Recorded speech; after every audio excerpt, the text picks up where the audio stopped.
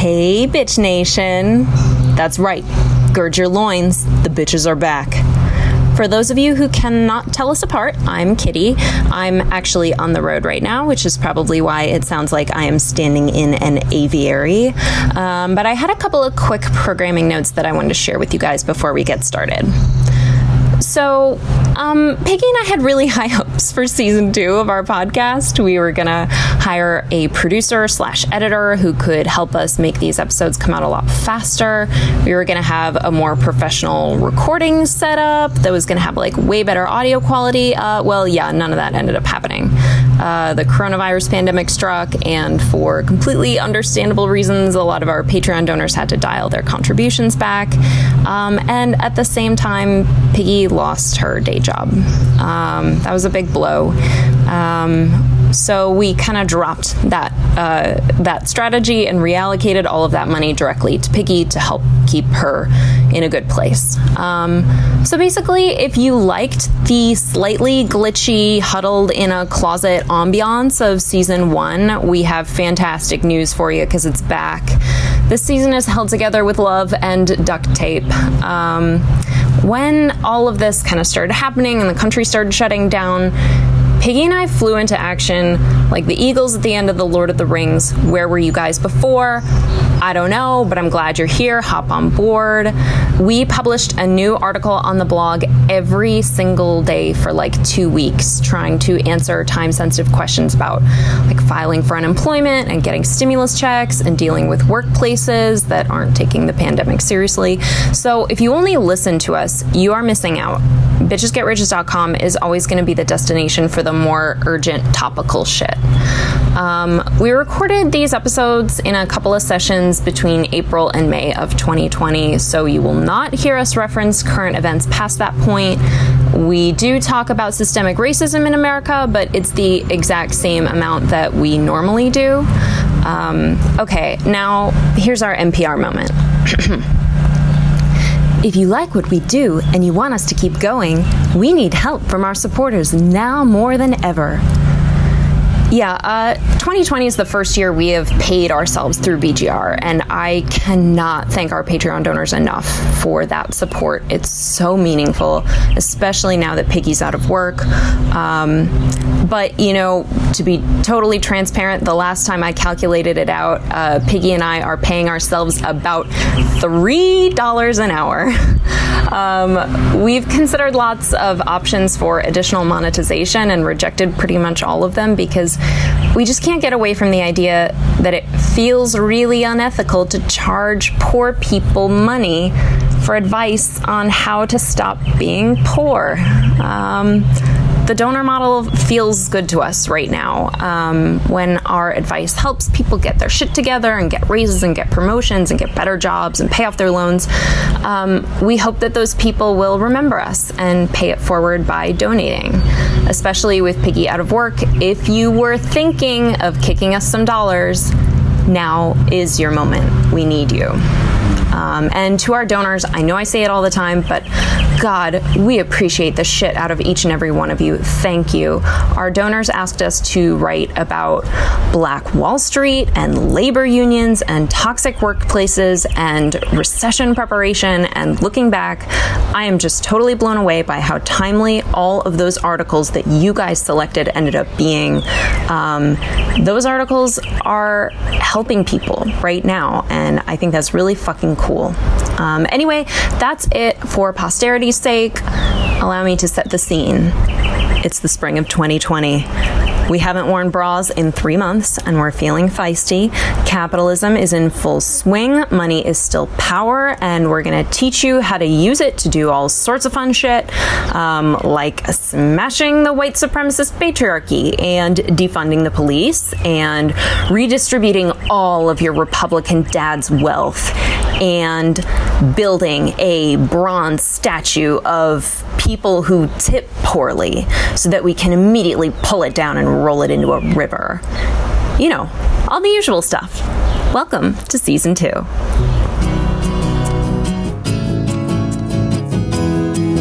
When you need some dough, you don't know where to go in this patriarchal capitalist hellscape. Well, here's the sitch, we're gonna help you riches, get riches.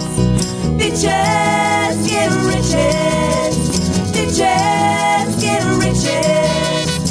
Bitches get riches. And so can you. I'm going to say it. I'm going to say this, and I know you're going to take this hard, but I could out Ursula you any day. I firmly disagree. Firmly disagree. Unfortunate soul.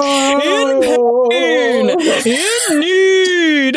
This one longing to weep, and that one wants to get the girl. And do I help them?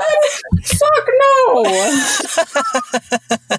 I feel like we are kind of Ursula, like as the bitches. We are Ursula, like giving people like what they want, but like in a good way. You know what? I'm into this. We are inspired by Divine. We are purple. We have a lot in common with octopuses. We sure do. Who many people theorize to be aliens. We are going to help you, but we are going to ask a price, which is that you have to sit through our Patreon plugs. Yes. You have to sit through them all. We'll know if you fast forward. We will. All right. Well, so season 2, here we go. Yeah, this is it. I think season 2, we're bringing the Ursula energy.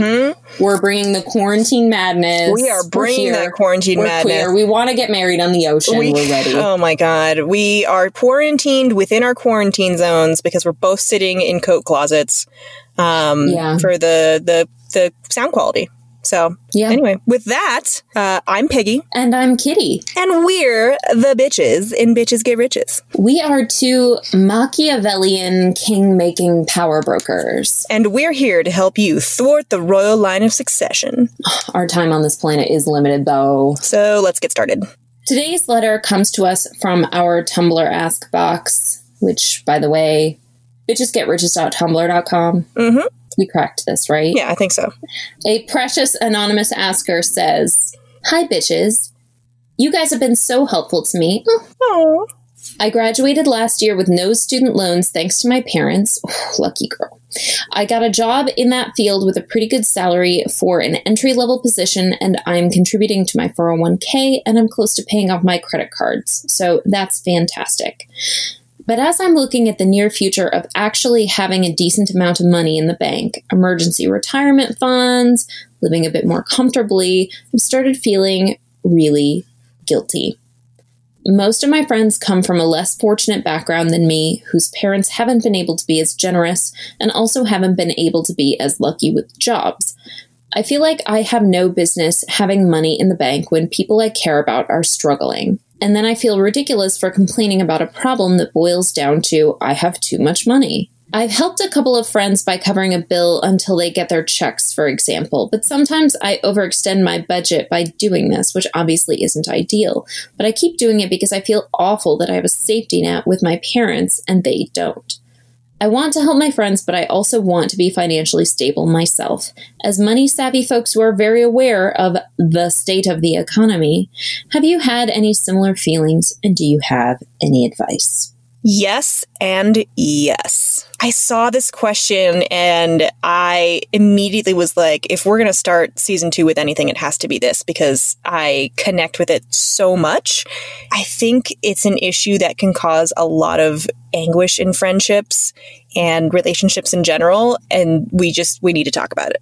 I agree. Take it away. I just want to say, like, what a lovely fucking person it is who will say, like, I'm doing really great and I have a lot of pathos for my friends and I want to help them.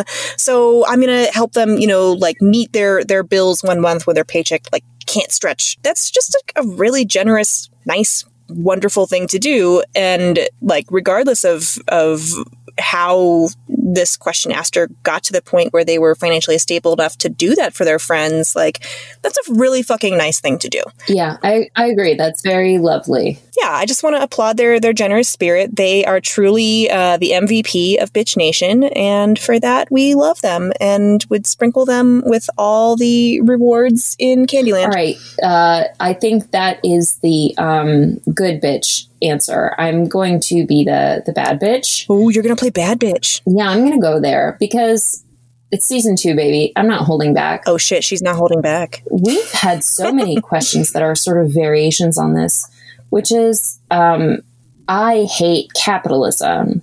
And yet I benefit from it. Exactly. And ultimately, the answer to that question is difficult to parse, but I know that the answer is not sit around feeling very guilty that you aren't the one who's suffering most under the system. That is not helpful. I also know that it is not overextend yourself financially to help out your friends and the people that you know. That is also not the answer. I'm sorry. Yeah. If it were, that would be a little bit easier.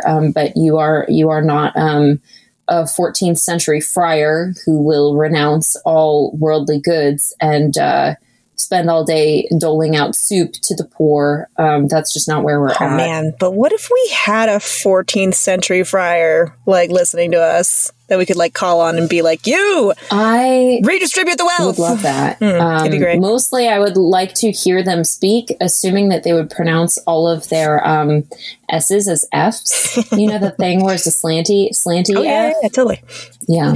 No, I think you're making a really good point, and it's really a twofold question, right? It's, you know, A, should I feel guilty? And the answer is a resounding no. And B, how should I handle this help that I want to give to my friends? And I think that, you know, something that we hear a lot in personal finance is put your own oxygen mask on first. Incidentally, you also hear that on airplanes, or you did before the world was on quarantine. But it's true. You know, this question asker is doing a lovely thing, but if they are overextending their budget, if they're getting to the point where they can't meet their own bills, like they're putting themselves in a position where they will no longer be able to help their friends, let alone themselves, and where they might need help themselves. So I would just say, like, first and foremost, the whole point of having money is so that you're taken care of and you have that freedom, and you therefore have the ability to not be a burden on anybody else. And it's just, you know, it's a wonderful fucking cherry on top that you can then turn around and use that stability and that security to help others. Yeah.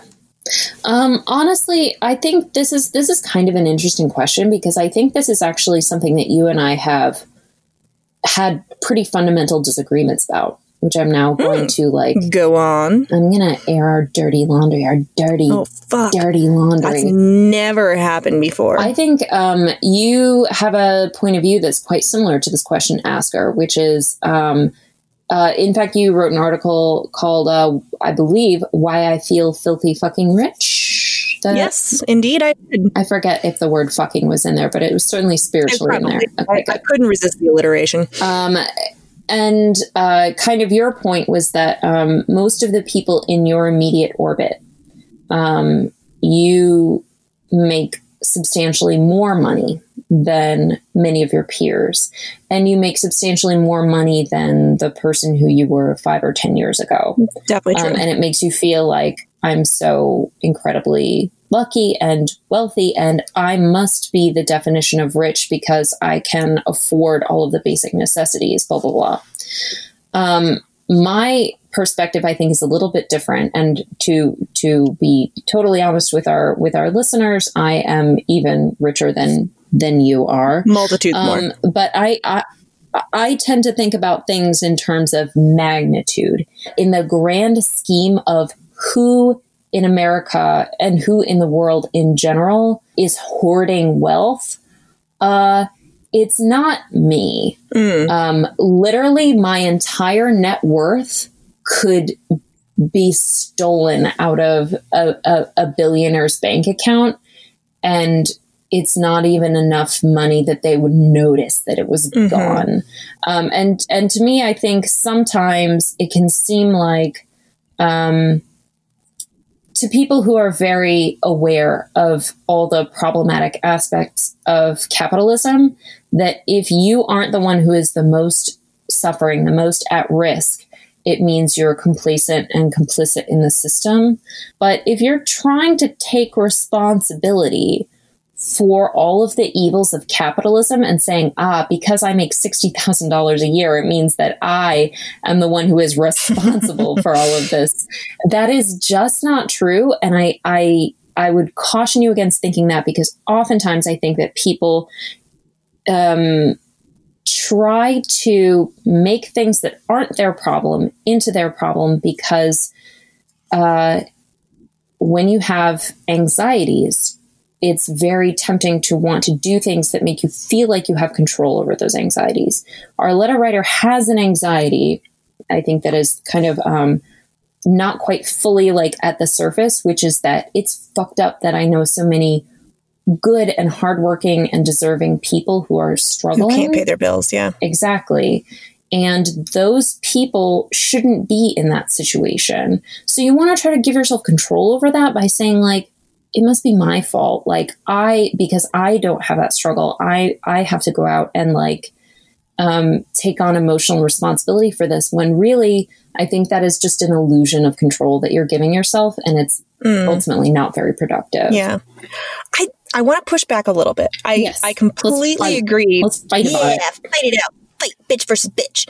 I completely agree that feelings of guilt about the state of the economy and your relative comfort within it are completely unproductive. Like, feeling guilty, it's unproductive, especially in this case. Like, you're a generous, wonderful person. Like, you're not Superman. You can't do it all by yourself.